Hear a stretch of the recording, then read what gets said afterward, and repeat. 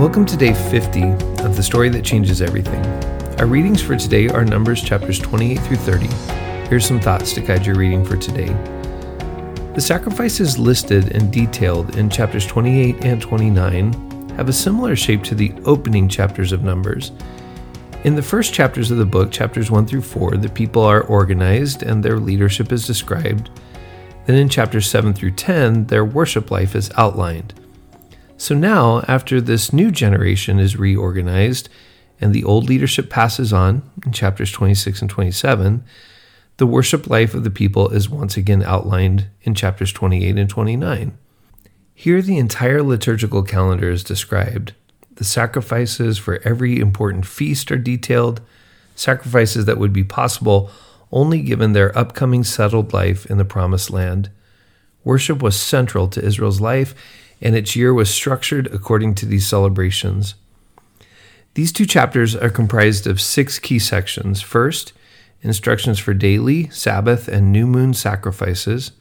Second, sacrifices connected to Passover and the Festival of Unleavened Bread. Third, offerings for the Festival of Weeks.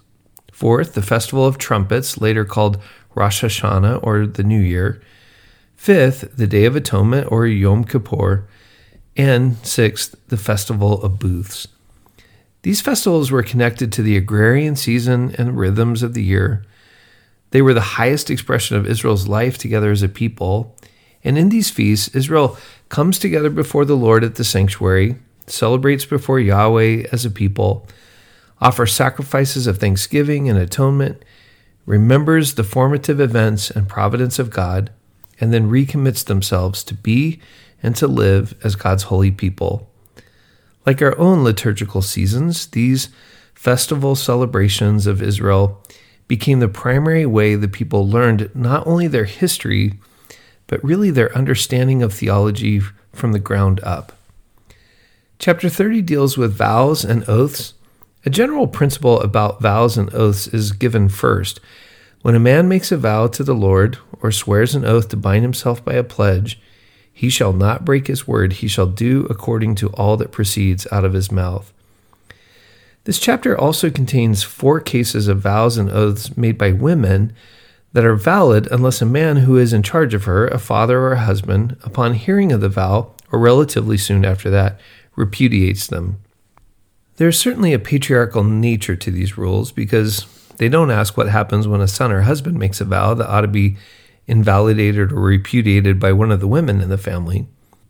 What may be in mind here are not just overcoming rash vows like the one made later by Jephthah related to sacrificing his daughter, but it also may be the case that someone might make a vow under the guise of religious dedication only to secure their own purposes and undercut the duty that they have to parents or family. Think in the New Testament where Jesus scolds the Pharisees for making vows that were korban, holding back gifts or money so they don't have to give it to the rest of their family. That act may seem holy, but the practice is not truly motivated by zeal or faithfulness to God. Faith being passed to the next generation is always tenuous. It requires living into the right practices and committing to those promises and commitments that form a people who reflect the love and goodness of God to the world. So read these texts carefully for today. Listen to what the Spirit might say to you through them. Journal your thoughts, prayers, and questions, and learn to be faithful to the God who is faithful to you. Our text for tomorrow are Numbers chapters 31 through 33 and Psalm 21. I'll talk to you tomorrow.